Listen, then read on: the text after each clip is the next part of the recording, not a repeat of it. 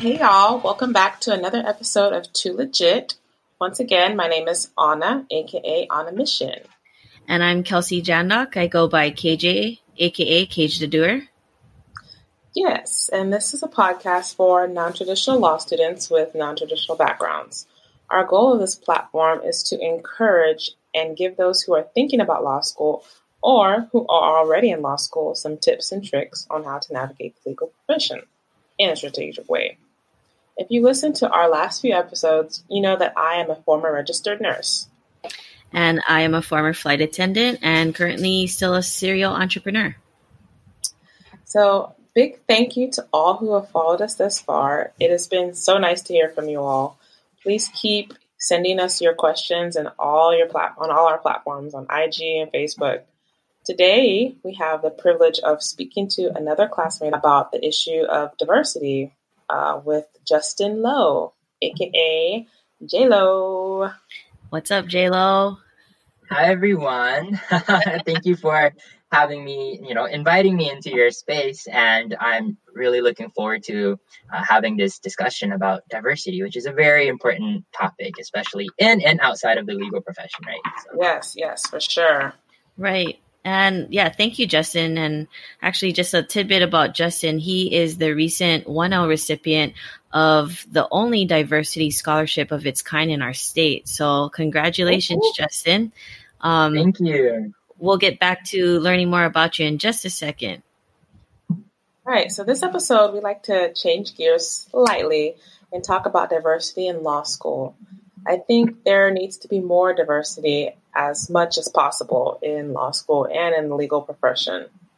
What do you think, KJ? Oh, totally. Right. I mean, this is not just an important hot topic right now, but it's just important in general. And that diversity exists not only in race and ethnicity, but a lot of things outside of that as well.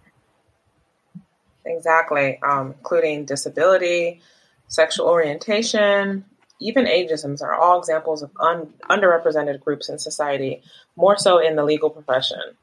Exactly. And I mean, that was actually part of the premise of this podcast was for non-traditional students and to increase diversity through students like us who are non-traditional and to show people like us that, a second career in law is very possible. Yes. So let's get to know Justin a little bit better. Yes. Well, Justin, first off, what year are you? And tell us a little bit more about yourself. Sure. I'm Justin, and I also go by J-Lo as well. And I guess now I'm a second-year law student, so it's a little bit weird to say that I'm a 2L and to think that, by December, we'll be halfway done with law school. So that's crazy to me. Right. Right. But prior to law school, I worked at an immigration law firm as an immigration file clerk, right? And Awesome. I think part of the reason that kind of drew me to go to law school, or what inspired my decision to go to law school, is really drawn from my identity, right? My parents are refugees. My parents and grandparents are refugees from Laos. So they left Laos in the late 70s to escape genocide as a result of the Vietnam War, right? Mm-hmm. And, they sought refuge in Thailand for a little bit prior to coming to the United States. And in 77, my mom and dad and their parents came to the US, right? And just really seeing them and thinking about their experiences and seeing how no matter what the adversity was, that they always found a way to come up on top really inspired me, right? And I think about, if they can come up top from escaping genocide and navigating the jungles of Laos to find safety, well, you know what? Now that I think about it, they didn't even know what they were getting into. They didn't know if they were going to be safe, right? Right. Yeah. So when I think about that, I realize how much privilege I have to even be in this space with you all to talk about my experiences in law school, right? So that's largely what inspired my decision to go to law school. And immigration was what brought me to law school. A lot of the reasons because of my parents' experience and my own identity as a child of refugees. But now, more and more, after I finish my 1L summer, I'm interested in exploring litigation at the appellate level and what employment law looks like to me and my experiences too. So That's so awesome, Justin. That's great. Thank you. So now that we've gotten to know Justin a little bit better, let us get into the heart of this diversity discussion. So here's some like logistics or statistics, if you will. According to the National Advancement of Law Placement, just a recent study taken last year, that the percentages of lawyers in the LGBTQ community was roughly 2.9%, whereas in the overall U.S. population, it's 4.8%. And Wow. for Black attorneys, for Black female attorneys, it is 8.6%, or sorry, it's 3.5%. And then for Black women in the community, in the U.S. population overall is 8.6%. So there's a discrepancy with that.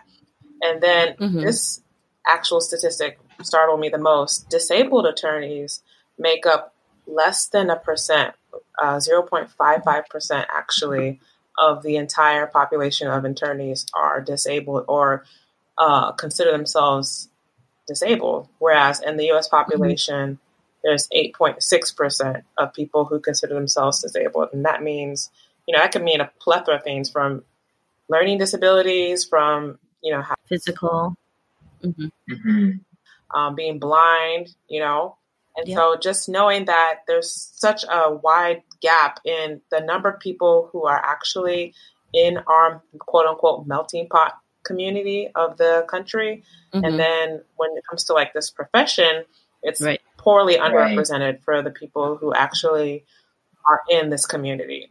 Exactly. So which leads us to the issue. As you know, we IRAC all of our episodes. So the issue of this episode is, why is diversity important in the legal field? But before we talk about that, or just unpack that big question, I want to introduce two key terms that you tend to hear now in today's society regarding diversity, and that is diversity and inclusion. So I want to pose a question to you all.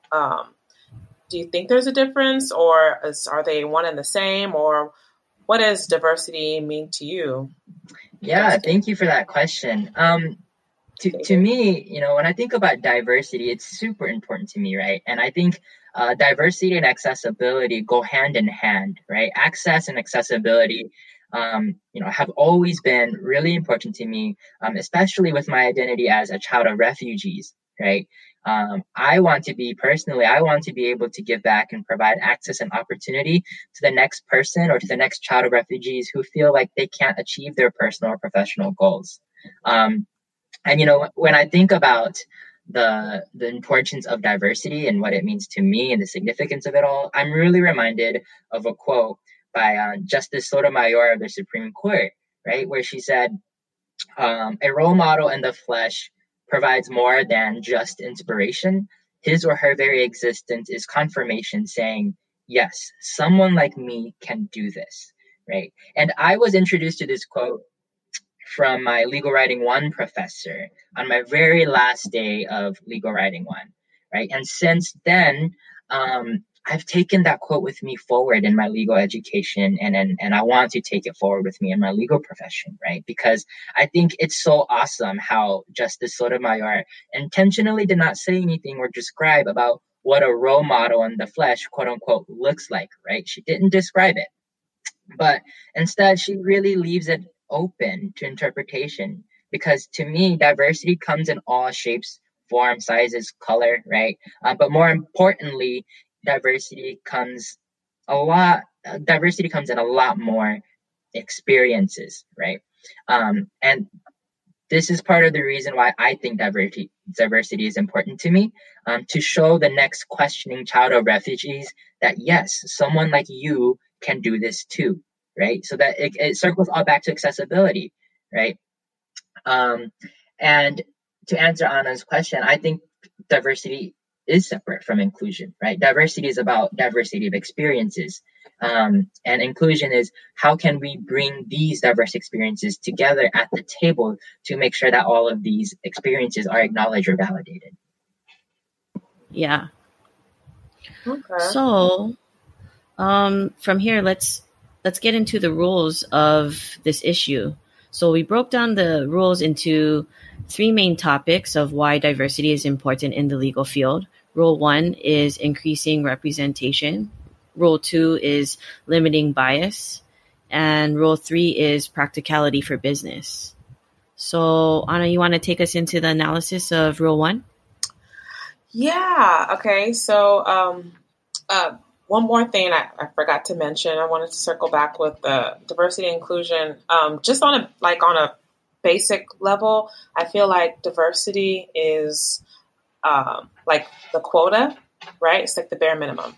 And then inclusion is that added step that says, okay, not only are we reaching this quota, but we're making sure that whoever is in this, this, I don't want to say category, but whoever is in this demographic or whoever is in this group of underrepresented community, that they feel included, that they feel like their voice is actually heard, right?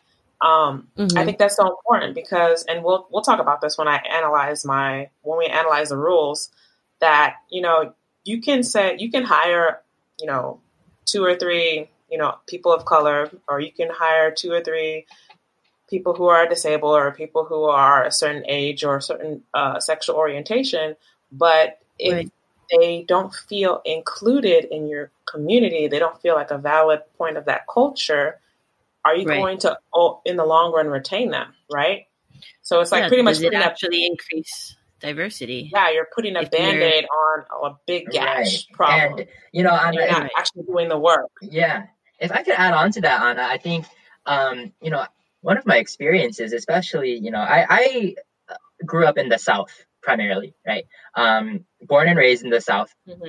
And, to add on to what you said about, you can hire diverse people, but are you able to retain them? That really stuck out to me because, as part of my journey, my professional journey, I used to work in a place, and they would have diversity trainings, monthly diversity trainings, right? And part of my job description is to just kind of help around the office to make sure that everyone is doing well. My role was an office services assistant, right? And I remember that there was this diversity training sometime in the fall, and my colleague and I and the office services manager, we were all in the conference room setting up chairs and tables for the monthly diversity meeting. And I remember my colleague vividly saying, "Oh, we have another diversity training, right? Like, why do we have to have another diversity training?" Wow.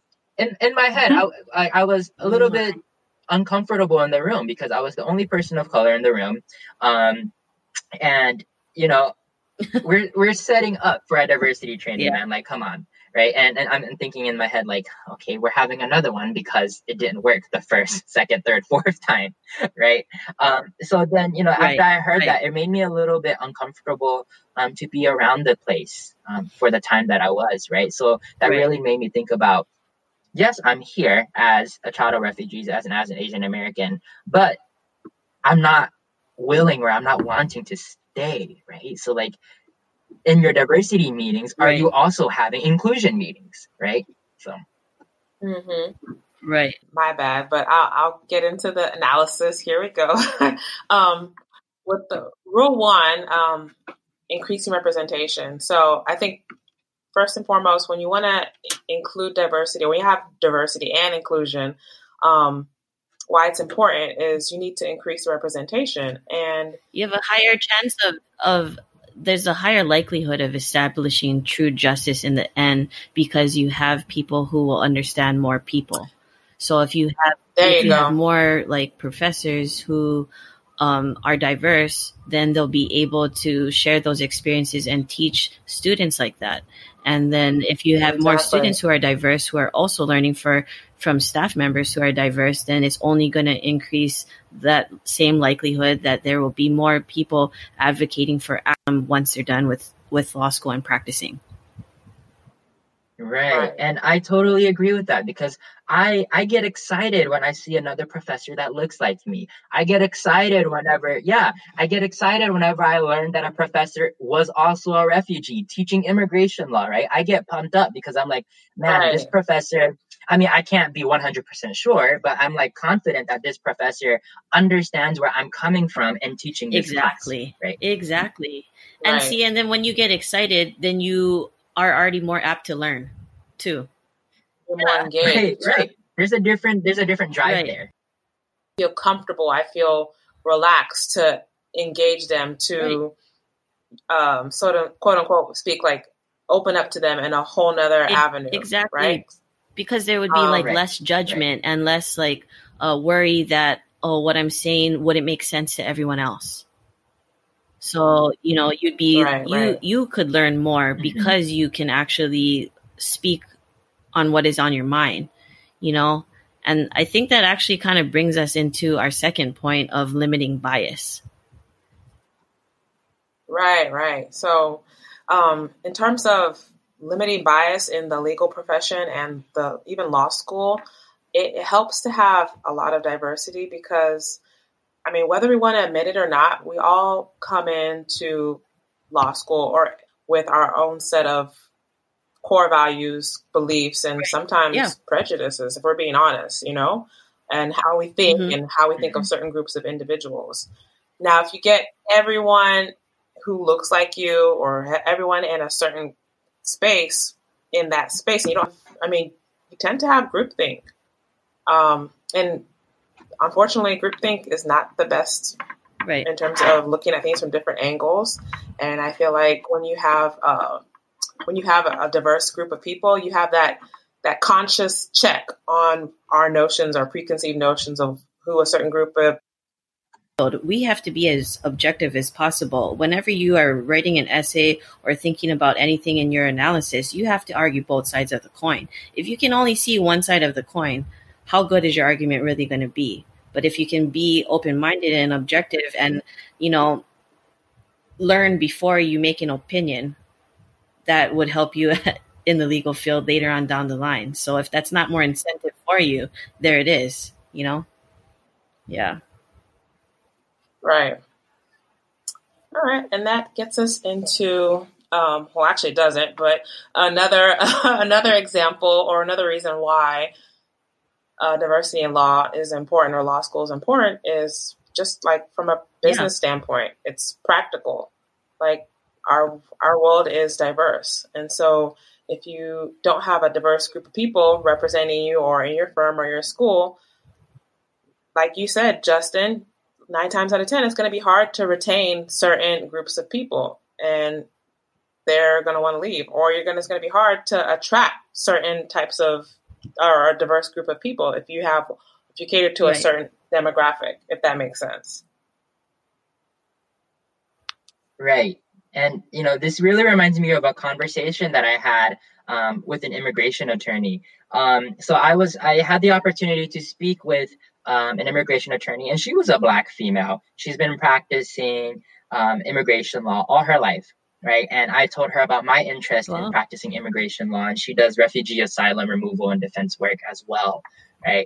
And she had mentioned to me that, one of her clients was Cambodian, right? And they were in the process of a removal. They were in the process of being removed from the United States, right? And I told her about my experiences and my upbringing. While I don't identify as Cambodian, I do identify as part of that Southeast Asian community that Cambodia is included in, right? And I remember one piece of advice she told me. She said, as hard as I could ever try to relate to the Cambodian experience or what it's like being a refugee escaping genocide, very much like being Hmong or genocide, she said, truthfully, she can't. And she said that I could, right? And she said, I think that the immigration practice area definitely needs a lot more diversity in that sense too, right? Because if you walk into a client's home as an immigration attorney and you can't relate to them, how are you going to get them to trust you to work with essentially their lifeline, right? Being removed from the United States, right? So I think the point of me saying this is, I think adding to what Anna said as well, diversity is important for that sense and connecting with clients, right? Mm-hmm. All right. I have another question for you, Justin. Speaking of communication, do you think you find it harder or do you find it easier to communicate in environments where you're the only diverse or person of color or a person in the background? Yeah, I think that's a really good and a really challenging question. So, as we say in law school, I think it depends, right? Again, I grew up in the South, and I think that sometimes it can be a little bit more difficult to diversify the legal profession, which leads to more difficulty in communicating diverse experiences, right? To add on to my example earlier, when my colleague made that comment saying, "Oh, we have another diversity training," did I say anything about it? Did I tell anyone? No, right? Because I didn't know how things would turn out. Would I really change anything? So I didn't know. And to answer Anna's question, yes, I did feel limited in that sense that I couldn't tell anyone. That's not a good thing, because then you can't be yourself and you can't voice your opinion, and then you can't let them know, hey, this is clearly not working. That's why we have to do this again. And it's a cycle that just keeps on going on. Right. But whereas since I started law school, I think the significance and importance of diversity has certainly been amplified, right? And I truly appreciate that, because it is a little easier to talk about my diverse experiences, identities, because there are pathways in place in law school to really uplift those different parts of me that makes me essentially me, right? Right. Yeah. And I agree. And I think that's really nice. That's why we actually can even have this conversation, because all three of us are multi-diverse people. And that's actually the reason why I left the school I was at prior to being at this school, is because diversity did not exist there. And while people were nice to me, I wasn't appreciative of being one of 4 females in every class that I was in, one of 4 people of color, and I didn't appreciate being asked, "Do you speak English?" as the first question, just based on what I look like, So it's nice to be at a school where I'm not getting asked those questions and I'm being treated as, one of everyone. And appreciated. I feel appreciated for bringing something different to the table. So, yeah. Yeah. And I think that's the beauty of diversity in law school, right? Is that, you get to meet people from so many walks of life. And I think that, to me, that's super important, right? To me, what's important is thinking about how I can be a part of someone else's success and how I can help facilitate their journey and be a part of that. Right. I think the significance of diversity to me really includes collaboration and uplifting one another, because while we do come from diverse paths and while we do have our own challenges and hurdles that we've overcome through our diversity, right? In law school, we are essentially sometimes different spokes on the same wheel, right? Yep. Yeah. And that kind of brings us back to that point of Rule 3 of the practicality of business. Like, everything essentially is a business, right? We're talking about law schools are businesses, hospitals are businesses, firms, practices, they're all businesses. So if you have people, that are diverse working together, gaining these clients, it's only going to be better for your business as a whole. Or else people aren't going to be happy and they're not going to stay, or they're going to leave, or they're not going to even want to go there in the first place. So, yeah. Mm-hmm. And I think, to add on to that as well, I think there is a lot of this notion of like attorneys being a savior, right? That you are working for clients and you're saving them from their situation, right? But I think something that we need to reframe this is seeing it more in a way in which we are working with clients and accomplishing their goals, while also recognizing that we are learning from them, right? Exactly. We are gaining exposure to diverse communities and learning from them. Exactly as what Anna said, it's a partnership. And yeah, this brings us to our conclusion in that achieving diversity and inclusion is very difficult, but it is not impossible at all.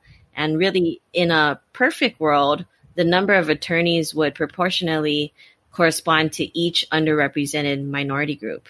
So what we need here is really diligent effort to fight these unconscious biases in cultural exclusion, and even legislation that's tailored to prohibit inclusion. Right. Because, I mean, we have legislation that, affirmative action that makes people, have diversity, like reach a certain quota, so to speak. But there's not like subjective legislation that says you have to make people feel included. People will leave. Wow. That's good. Yeah. It's still subjective.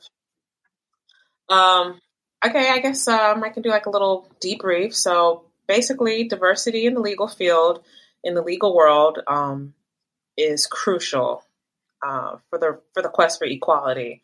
As non-traditional law students, it's my goal, and I hope it's everyone's goal, that we're not discouraged from our personal experience, but see like you said, Justin, your personal experience, even though it's different from mine, it's still valuable and needed in the space to be proper advocates for everyone. Mm-hmm. And so, exactly. Yeah. So, thank you for stopping by, J-Lo. Thank you for having me. Thank you so much. I just realized my southernness just came out a little bit. I said, y'all, thank you. Yeah, I'm there with you. I'm from Texas. Well, it'll come out too. All right, KJ. So, what's next up for Too Legit? All right. So on our next episode will be the rules of law school and self-care. Yes. So yes, very, very important, especially with law school and especially with the times going on right now. Yes. So please remember to connect with us on Instagram and Facebook at Too Legit Podcasts. And feel free to ask us all of the questions that you have or comments on our platforms.